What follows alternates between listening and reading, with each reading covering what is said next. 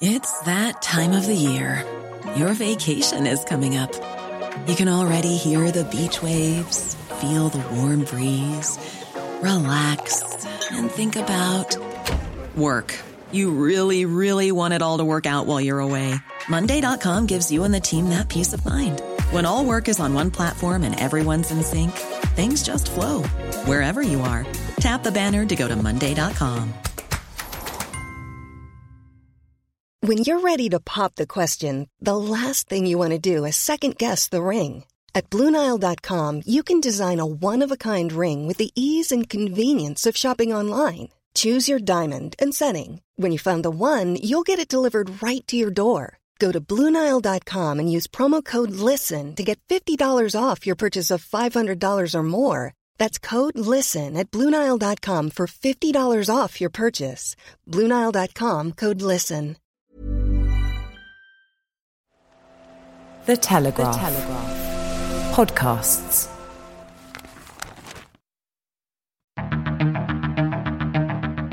I'm David Knowles, and this is Ukraine, the latest. Today, why is the UK handling the refugee crisis so badly? And what could we do better? This hideous and barbaric venture of Vladimir Putin must end in failure. Nobody's going to break us. We're strong. We're Ukrainians. Each afternoon, I'm joined by leading journalists from the Telegraph's London newsroom and our teams reporting across Europe to bring you the latest news and analysis on the war in Ukraine. It's day 14. And today, I'm with the Telegraph's Defence and Security Editor, Dominic Nicholls, and our Assistant Foreign Editor, Venetia Rainey.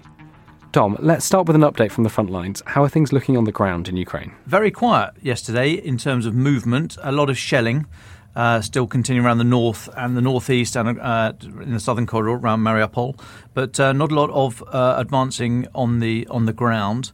The big news was these Polish MiG-29s, 28 of them that Poland has suggested could be sent to Ukraine in a sort of ramping up of the lethal aid that we've seen so far. Got into a bit of a mess yesterday with Poland saying that they would send these planes to the US air base at Ramstein in Germany and they quoted, the Polish said that they were not part of the war.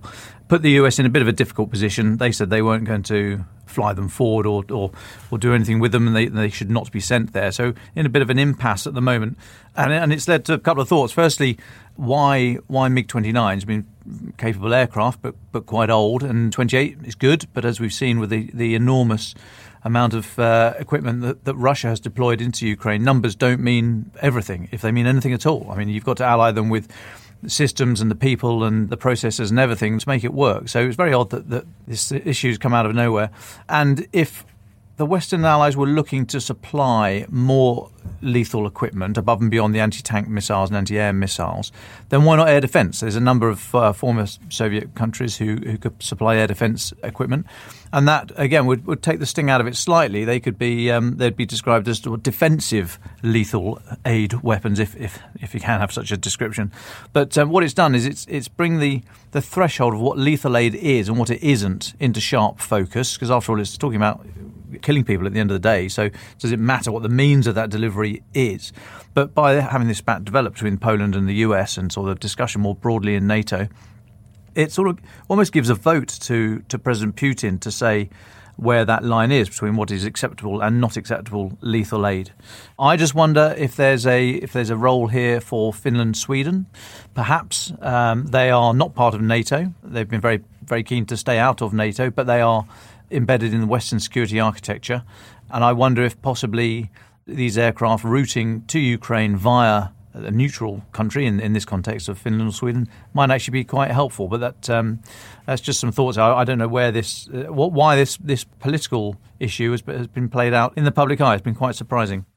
And there was news today on the Chernobyl nuclear plant north of Kyiv. Venetia, do you want to talk us through what's happening there? Yeah, so this is quite a worrying development. Obviously, last week we saw the attack on Zaporizhzhia nuclear power station down in the south of Ukraine. That's still under Russian control. There's apparently 400 troops there. Chernobyl was seized a few weeks before that, right at the beginning of the conflict.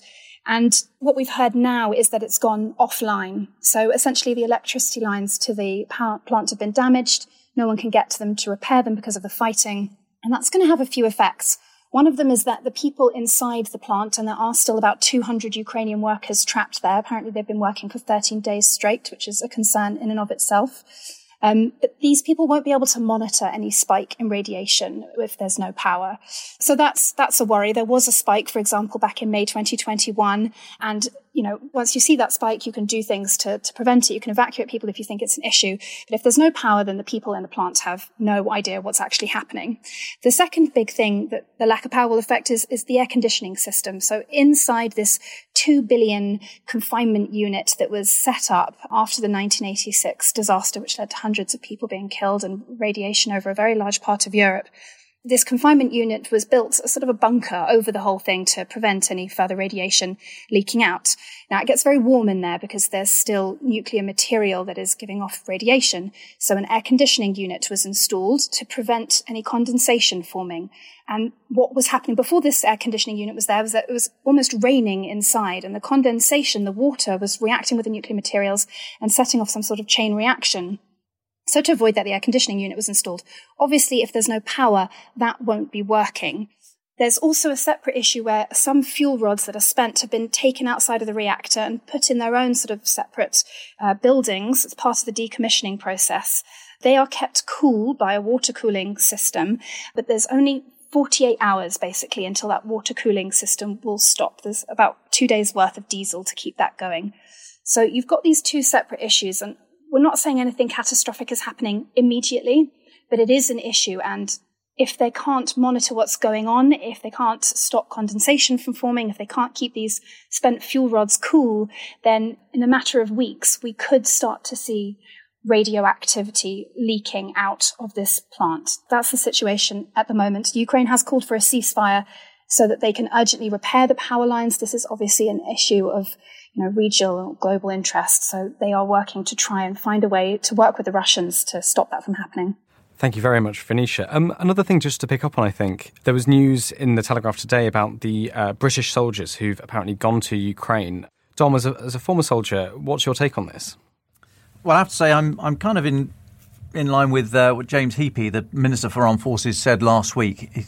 He said that if you want to stand up for democracy and you're prepared to put a uniform on and fight and what have you, then you should, if you're in this country anyway, you should join the British Army. It's we discussed it briefly last week. It's very difficult to see how these people, and we haven't really bottomed out if it's actually how many have gone and quite where, and whether or not they are serving soldiers or veterans or what have you. But if they've gone, there's a great moral case to do that. But as I've said before, I wonder if putting on a uniform, firing a weapon you've probably never picked up before, reacting to orders in a language that you might not understand or have ever heard before, how much military utility are you actually bringing to the battlefield, and are you being a help or a hindrance? If people feel that strongly that they want to put themselves in harm's way, and it's a very laudable aim, I'm not knocking that at all. But as I've said before, I question whether or not it's better to help elsewhere, to help some of the humanitarian aid efforts. I've been trying to speak to some of these people to say, do you want to go there and fight for you or for Ukraine? Because if you're prepared to do anything to help the cause, then you might be best placed at a casualty exchange point or some form of admin or logistics place. That might be where you are best suited, your skills, your language skills and what have you. So it's an interesting story, but I wonder quite how much utility this foreign legion will actually bring to the battlefield. And Venetia, I know you wanted to speak a bit about this interesting story that's come out of a Ukrainian colonel who sent a message to his cousin who is a Russian politician. Do you want to speak a bit about that? Yeah, I think this is just sort of one of the many human stories that we're seeing. We've heard a lot about how Ukrainians and Russians are very close. Lots of people have relatives there or very close friends. They'd work there, they'd travel there, they'd take their holidays there. These were not two countries that were previously particularly at war in terms of the two people. Obviously, there's been an issue in the East for a long time now. But so we saw a video posted by quite a senior Ukrainian officer down in Odessa, which is a Black Sea port city in the south of Ukraine. And he put out this very heartfelt video, essentially pleading with his cousin, who's a Russian lawmaker in the Duma on the Defense Committee, pleading with him to stop the war, saying our parents would be turning in their graves if they could see what was happening now. Don't you remember how we used to play together in these areas, and aren't you ashamed of what's happening? It was a really emotional message, and I think it really shows that these long-held ties between people in different countries are really being frayed here. And there's a very human level to this conflict on top of the sort of the tanks rolling and the military columns and everything. And I think it's important to keep sight of that as well. I thought that this video was a really good example of that. And there's another human element potentially to pick up on as well, Venetia, is the impact that Russian mothers and soldiers' mothers in Russia have on the country. We've published a few things on that in the Telegraph over the past few days. Dom and Venetia, what are the impacts? What is the impact of Russian mothers? Yeah, so we've done a great story today about the Soldiers' Mothers Committee and the sort of role that Russian mothers are playing in all of this. We've spoken a lot about how some Russian soldiers don't seem to have been aware of what they were doing when they invaded. Maybe they thought they were on training exercises. Maybe they didn't know exactly where they were, but it doesn't seem that they were as prepared as we might have expected. And certainly their family members don't seem to have known what was happening. So the Soldiers' Mothers Committee in Russia is an advocate for veterans, and they've been calling on Putin to provide more transparency. And Putin actually addressed mothers directly yesterday, saying, we will take care of your husbands and the men in your families. We also saw the Ukrainian government to set up a hotline called Come Back from Ukraine Alive. Their plan is to try and get the truth out and to help Russians to find their relatives who are in Ukraine. We've seen a lot of videos and images of Russian soldiers who have given themselves up or been captured and trying to call home, often in tears. There's also a Telegram app that's been set up in Ukraine, Look for Your People, where Russian mothers can look for their sons, Russian wives can look for their husbands. And this is all about this sort of desperate women trying to get in touch with the men in their lives who they haven't heard from for months, trying to find information about where they are, calling them lost, and very tearful messages that we're hearing. I think it's just a really powerful aspect of all of this and shows that a lot of people have been caught by surprise by it and are not necessarily willing participants in this war, perhaps. Dom, I don't know if you want to come in on that at all. Not so much on that, but just another couple of quick points, if I may. So last night, the CIA Director Bill Burns, who was US Ambassador to Russia 2005 to 2008, he was speaking in front of the House Intelligence Committee in Washington and gave confirmation, if any were needed, that the plan has gone completely awry for Russia. He said Putin planned to seize Kiev in the first couple of days, and the plan was based on 4 false assumptions. Firstly, that Ukraine was weak militarily and politically. Secondly, that Europe was going to be distracted and would offer no particular response. Thirdly, that the Russian economy was strong enough to withstand any sanctions that would come back. And finally, the Russian military had modernized and would fight effectively. And he says that all 4 of those assumptions have been found wanting. And he gave this quote. He said it's going to be ugly for the next few weeks, which I think we've all been warning about. And just one other final point, if I may. We've been tracking the issue of possible false flag attacks or reports from Russia about any Ukrainian nuclear activity, dirty bomb or nuclear program as a way of justifying their invasion. Well, I have to admit, I got that wrong. They didn't say nuclear, but yesterday the Russian Ministry of Foreign Affairs spokeswoman Maria Zakharova, she came out and said that they've found component parts of a US-sponsored biological weapons program being run. It's the first thing we've heard of it, of course. This wasn't mentioned in the run-up to the war. This wasn't given as part of the reason for the invasion. This wasn't one of Putin's demands before the war. But no, apparently the Russians have found elements of a program including plague, anthrax, cholera and rabbit fever that the Ukrainians were developing with US assistance. So there we go. As expected, these developments, these discoveries are coming out now as a way of sort of retrospectively justifying the invasion a couple of weeks ago. And Venetia, I believe you had one more thing to add about Chechens in Ukraine. Yeah, so obviously there's been ongoing focus on this convoy that's trying to reach Kiev and questions about why the Russians haven't managed to reach Kiev quickly enough. There's been lots of fighting. What we've heard today is that more Chechens are now being deployed because Russia is essentially struggling to assemble a large enough force to take Kiev. We've seen reports that 100% of the forces that Russia had been amassing around Ukraine in the last few months have now been deployed. So clearly they're having to turn elsewhere. And apparently thousands more Chechens and other sort of Kremlin-allied mercenaries have been sent to the front line north of Kiev ahead of what we expect to be a renewed push to capture the city in the coming days. And finally, I'd just like to ask you both, we hear that further talks between the two sides are continuing. Should we take much hope from this? Has there been any shift in positions from either the Russians or the Ukrainians? No shift in position, but I just reiterate what I said the other day, that talking is always better than not. I'll say again that all wars end, and most wars end by negotiation. So the sooner you can start those negotiations, the longer you can keep them going for, the more you can talk, as long as you're not being used. And obviously that's a very delicate line. But the more you're talking, the more the chances are of it actually leading somewhere and bringing this thing to a resolution. Yeah, I think that's absolutely right, and that's the position that the Ukrainians and Zelensky have taken, that it's better to be talking than not, and we're all hoping for some kind of resolution. We don't know what form that will take. We don't know how seriously the Russians are taking this, but I do think it's good to hope, good to keep hoping for now. During this conflict, the refugee crisis isn't looming; it's already started, and for the UK, it's not going well. Britain's Home Office is under fire, accused of a lack of compassion over a chaotic and slow visa application process for those fleeing the conflict. Boris Johnson, for his part, says the UK is opening its arms to those seeking refuge. But what's happening behind the scenes, and why is it so difficult for Ukrainian refugees to enter the UK? To find out, I spoke to Olivia Utley and Mutaz Ahmed from our comment team, and Tony Diver, our Whitehall correspondent. Tony started by filling us in on what's really going on at the UK borders. Well, I mean, the government's under a lot of pressure to try and facilitate these Ukrainians travelling across to the UK. As you say, there have been about 2 million who've left Ukraine already, and a lot of those people are trying to find somewhere safe to go to in the West. We know that so far there's been about 17,000 people who have applied for a UK visa to travel over to the UK, and the government's opened up a scheme which it says will help people travel here and sort of help women and children who are fleeing the war zone. The difficulty is that there have been some pretty serious administrative issues in sorting out this system, and that what's happened basically is that only about 300 visas have actually been granted so far, and a lot of people are stuck at visa processing centres either in Ukraine or in Poland. So we've got our reporter Henry Bodkin is out there in Poland at the moment. He filed a dispatch this morning where he'd spoken to a British person who was over there helping a relative, and that person said that they'd been instructed by the Home Office to go to a visa processing centre back in Lviv in Ukraine, despite the fact that they'd already made their way into Poland, despite the fact that Lviv is actually currently 50 miles inside the war zone. So the Home Office is advising people to go to centres that don't exist.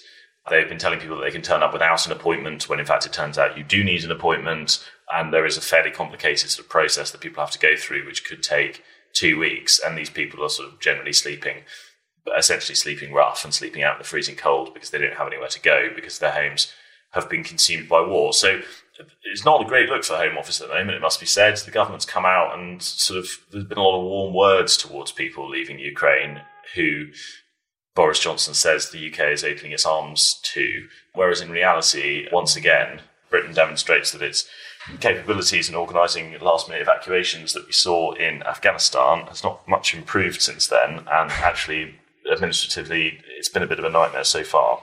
Thank you, Tony. Olivia and Mutaz, do you want to come in on that?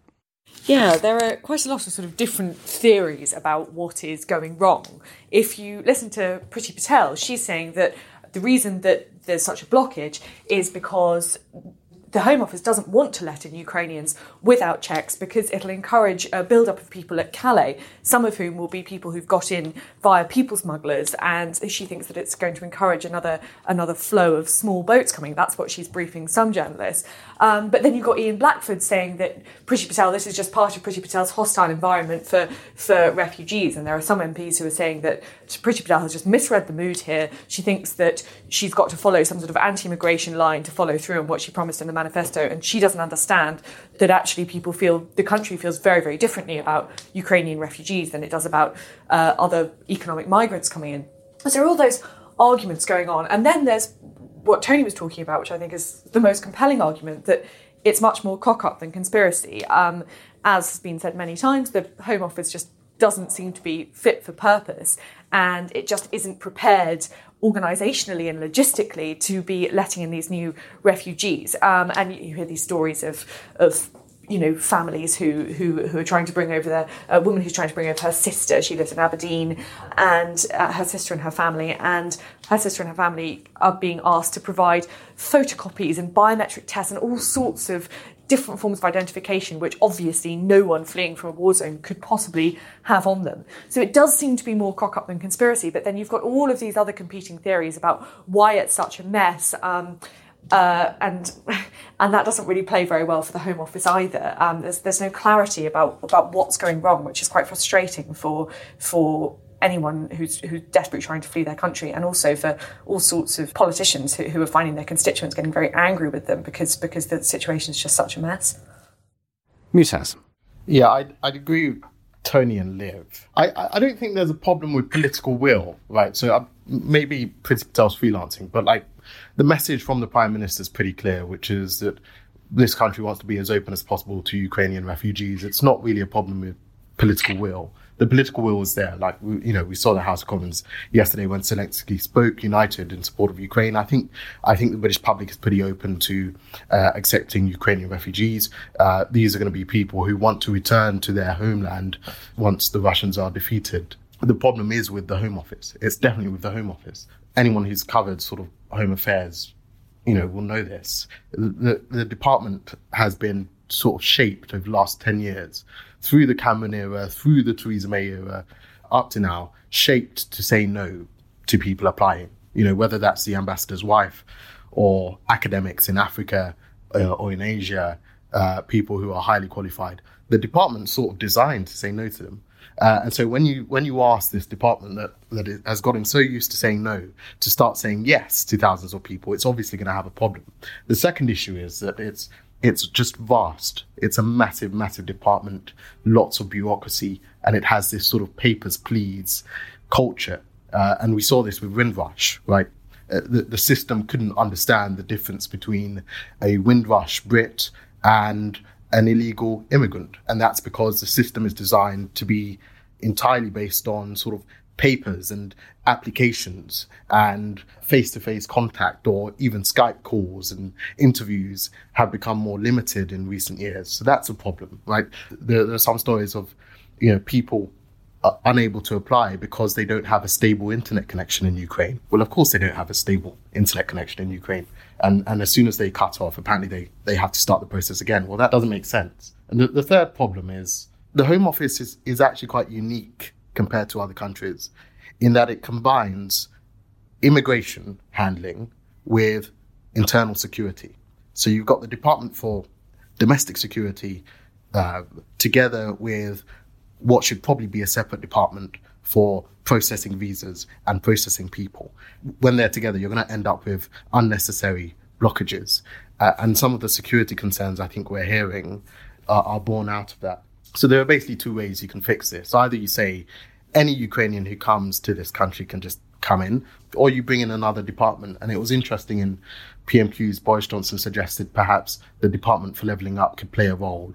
That might be a way of circumventing these very long-term issues in the Home Office. Olivia, Tony and Mutaz, you work in politics, speak to a lot of politicians. What's the reaction to this been in the Conservative Party? What are you hearing from backbenchers? Well, I think there is what Mutaz said was right. There is a feeling among MPs across the House that Britain needs to be doing as much as it possibly can to help these people. And I think having Zelensky speak this week, yesterday, probably solidified that. But also remember last week we talked about the Ukrainian ambassador coming and visiting Prime Minister's questions and receiving a standing ovation from the House of Commons. I think there is a feeling on all sides that the government needs to be doing everything that it can.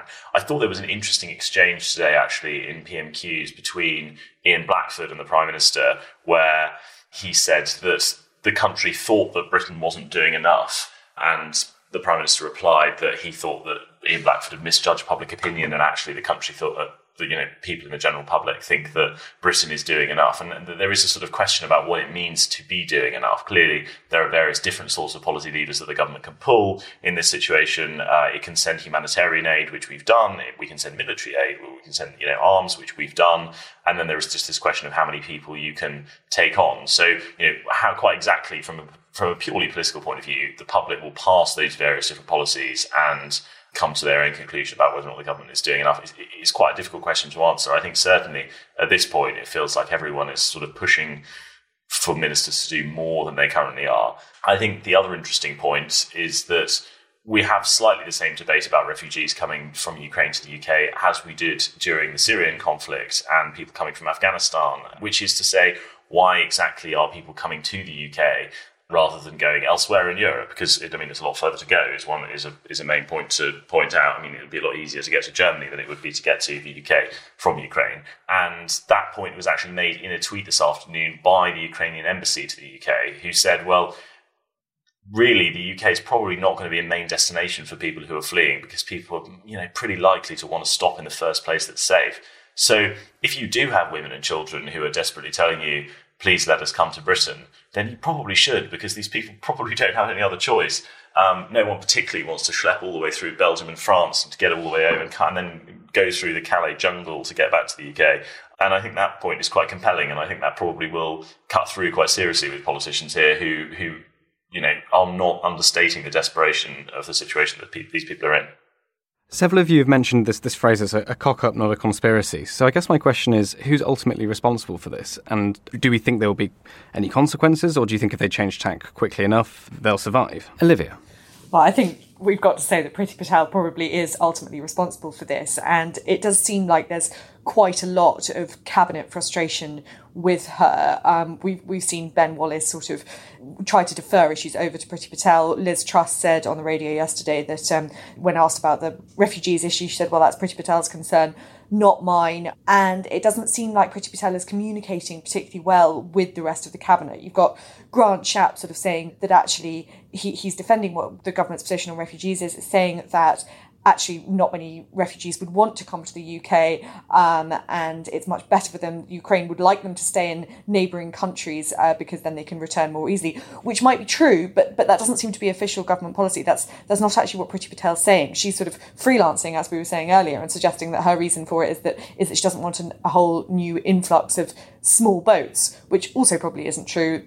The problem is probably that the Home Office is just a bit of a mess and can't cope with this influx. I think it now seems quite likely that Priti Patel doesn't survive the next reshuffle. She's been loyal to Boris Johnson. She's a firm Brexiteer. She's taken a very strong line on immigration, and she's got this new immigration system going, which Boris Johnson quite likes. But she really has fallen short on this occasion, and also during the COVID times, she was a bit of a liability on the airwaves, and we saw that she was taken off. So I think Priti Patel is probably on her last legs, but if anyone disagrees, do feel free to tell me. Well, it's always seen as the department that you don't really want, isn't it, in a reshuffle? No one wants to be the Home Secretary. It's one of the great offices of state, so it comes with it a certain element of status. But it is one of the most difficult things to do, is be Home Secretary, because of what you were saying earlier, Mutaz, about the huge range of issues that you have to cover. And, from a terror attack that goes wrong, ending in people's deaths, issues in the police, and then the whole issue of immigration, national security. I mean, it is an astonishingly broad department. And so I think people are generally willing to cut Home Secretaries a bit of slack on the basis that there will eventually be a political crisis that ends their career.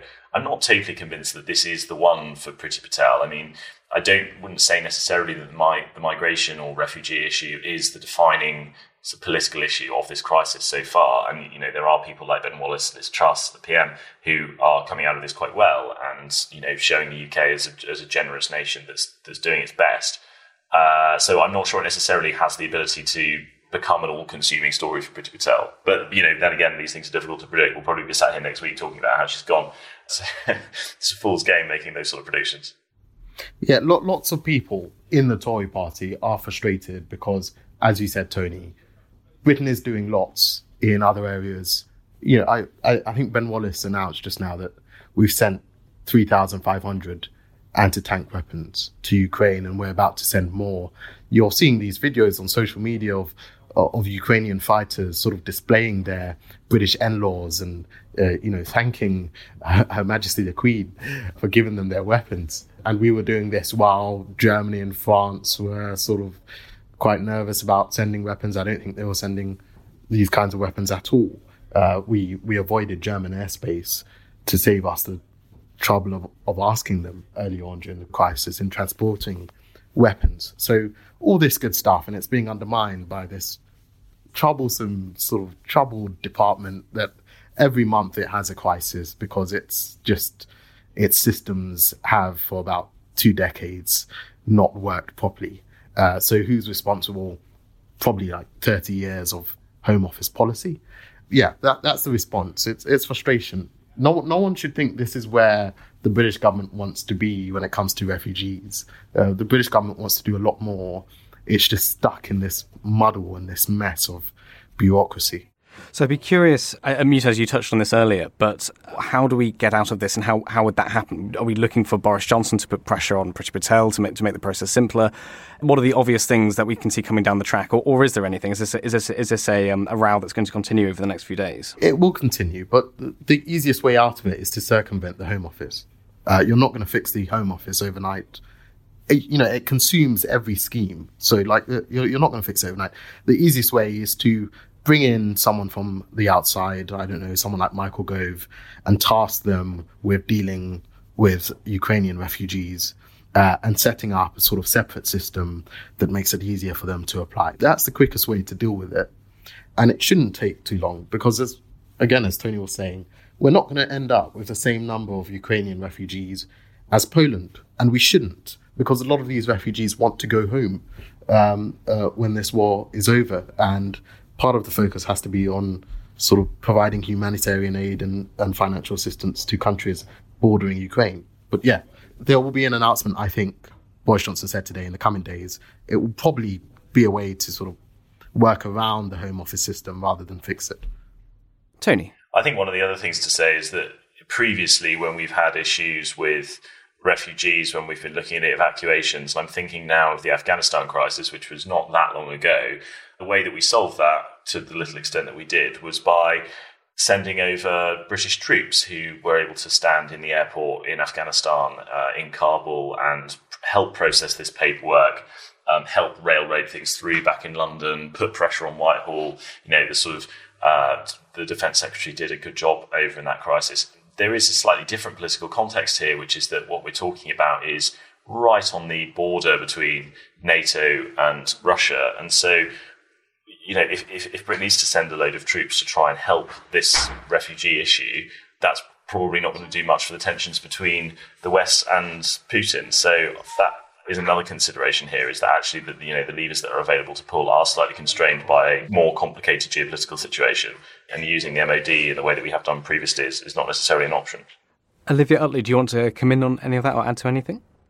Yeah, I think that, one thing that the government has done yesterday is appoint Richard Harrington as the Minister for Refugees. He's working across the Home Office and the Department for Local Communities, which seems to be quite a sensible move. It's one way of sort of circumnavigating the Home Office a bit, but it's also an acknowledgement that resettling refugees is a matter for communities as much as it is a matter for the Home Office. Where they're going to live, what they're going to do when they get here, etc., should all be taken into account. And Richard Harrington is seen as a safe pair of hands. He was the Minister for Refugees with the Syrian crisis, and he was sort of widely believed to have done a pretty good job there.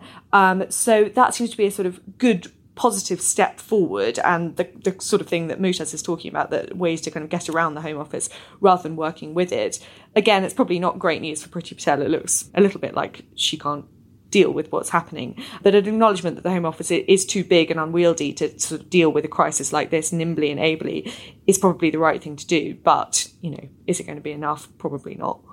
Maybe we should end on something a little different. We all saw Volodymyr Zelensky's address to the House of Commons and the Lords yesterday via video link. What were your impressions of that? How did it go down?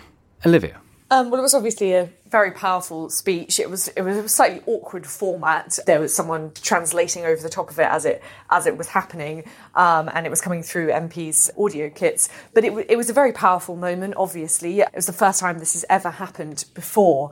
And it really sort of underlined for me Zelensky's charisma. He was considered a bit of a joke figure when he stepped into the presidential role. Never forget that he came up in politics through the most unusual route. He was an actor, comic actor, who then got given the role of president, which was the exact role that he had played.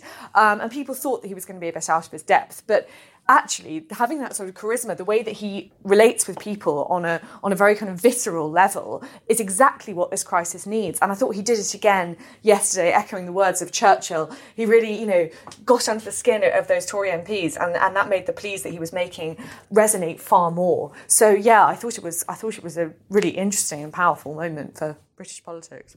I agree. Although he missed my favourite line out of that speech, which is, "We shall never surrender." He didn't say that, and he should have. But I thought it was very sad. The House of Commons looked totally helpless. Here was the president of a European democracy speaking about, this is the battle for Ukraine. This is to be or not to be, and Ukraine has decided it is to be. And our response was 600 MPs stood up and clapped. I thought it was quite sad. But no, it was a powerful moment. Tony Diver, our Whitehall correspondent, would you like the final word? My God, the pressure of having the final word. I will boringly just emulate what Livia and Mutaz have said on this one. I think it really demonstrated what an absolute class act Zelensky is. This is a man who is literally out on the front line a lot of the time, who is directing his country through an existential war. And what he did was deliver a highly personalised speech to MPs, tapping into exactly those emotions and those cultural references that he knew would resonate. And he came away from it, I think, with the full support of the House. And I think that was quite important.